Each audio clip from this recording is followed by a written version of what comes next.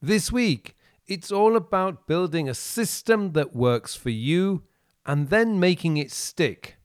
Probably the most difficult part.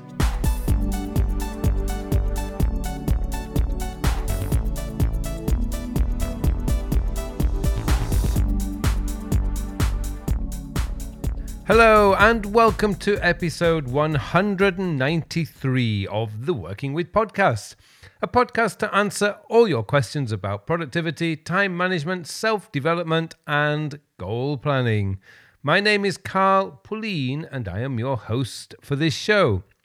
This show gets a lot of questions around the topic of productivity systems and apps. And this week's question comes from this same area. So strap yourself in for a little more advice on creating your own system and overcoming some of the more common traps we will encounter as we develop our own systems. Now, before we get to the questions and answer, I want to say if you do have a question or you're experiencing some difficulty creating your own system, then all you need to do is email me at carl@carlpulleen.com and I'll be more than happy to try and answer your question. Your questions help me to find solutions to difficulties around goal planning, time management and productivity, and they also help me to grow and improve my skills. I love helping, so if you feel I can help or answer any of your questions, please do get in touch. Okay. On with this week's question, and that means it's time for me now to hand you over to the mystery podcast voice for this week's question. This week's question comes from Monica. Monica asks, "Hi Carl, thank you for all the content you produce. I wanted to ask you if there is a way to finally get myself organized and get my work and chores under control. I've spent years trying to organize myself, but each time I try a new system, I stop using it after a week or two. Is there a secret I'm missing or something?" Hi Monica, thank you for your question. Now, first up, you are not alone, Monica. I think everyone goes through this process at one time or another. I know I've been through it and it's just a part of the journey. There is a lot of advice out there, most of it great advice, such as write everything down, plan your day, and use a to-do list. The trouble with a lot of this advice is it's not necessarily going to work for everyone. There are just too many variables. Some of us spend a large part of our day driving between clients' offices, and so for a lot of the day, we're unable to reply to emails or read important documents. Others work in customer-facing jobs where there is no fixed time to do any focused work during the working day. So when it comes to productivity and time management systems, it really is a case of one size does not fit all. That said, there are still some fundamentals that should be put in place before you develop anything else. You need a simple, easy, and quick way to collect everything: your tasks, ideas, and commitments. Fortunately, your phone is likely to have something like Siri or Google Assistant, or if you're at home, Alexa. These voice-activated tools are a great way to collect things while you are driving, cooking, or doing something else that prevents you from using your hands.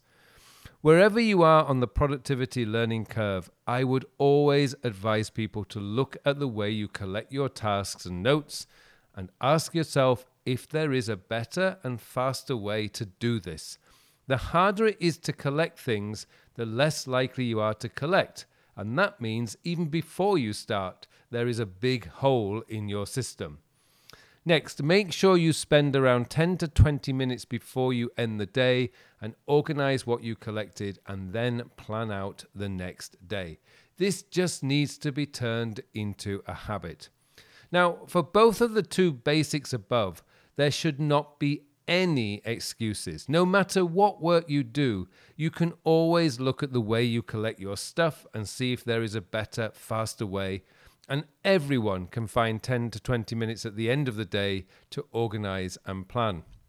If you don't do these two very basic, simple things, it's not a problem with your system, it's a problem with you and your self-discipline. And if you do have a problem with self-discipline, you can fix that by buying yourself a houseplant that requires watering every day. The daily practice of watering your plant develops discipline. If you do not consistently water your plant, it will die, and you get to see the slow destruction of life when you don't exercise self-discipline. The next thing to understand is that no one system is necessarily going to work for you. The act of collecting and organizing is not a system. They are the absolute basic fundamentals of all systems.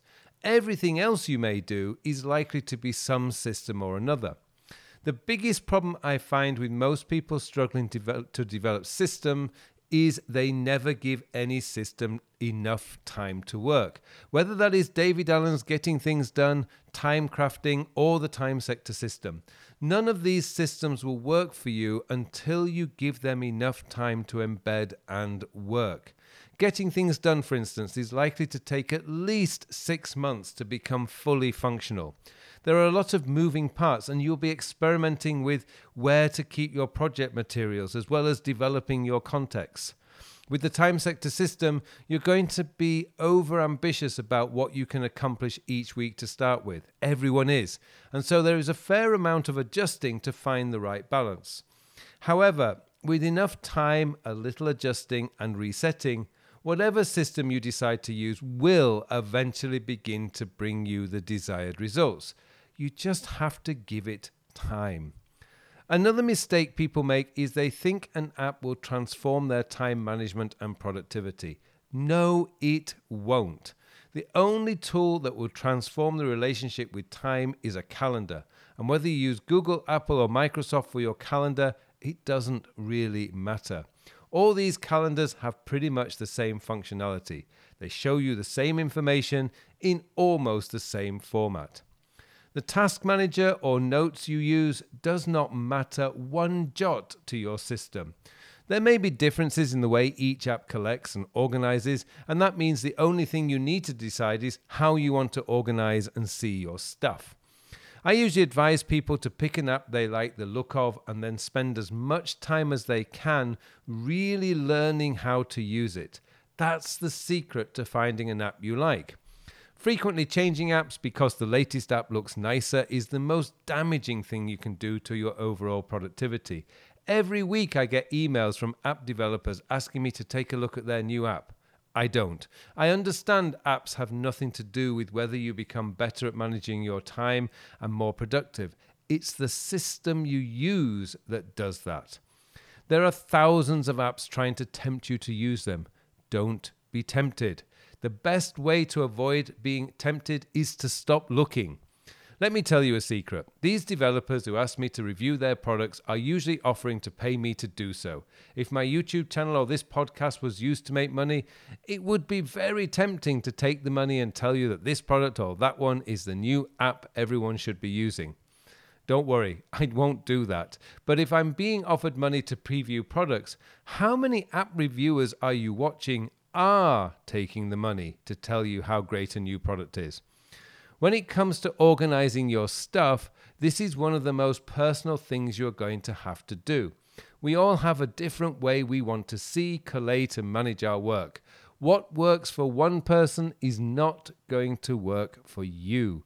You likely do a different kind of work and have very different personal stuff to manage and think differently. I began my working life in the 1990s. This means when I began work, everything was filed alphabetically in grey filing cabinets. That's what I got used to, and that is what still works for me when it comes to filing my documents in iCloud. My Evernote is tagged alphabetically, although over the many years I've been using Evernote, I have developed a system for finding things using keywords and titles.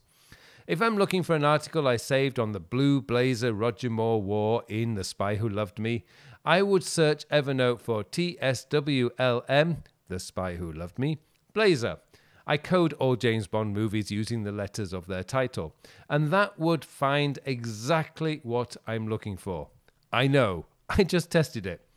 And that's the secret, if you like. Over time, as you get used to the apps you're using, you will develop your own way of doing things. And because you develop them, they will work for you. But you have to understand that it takes time for that to happen. Often it will take years to find a settled method, and it will continue evolving.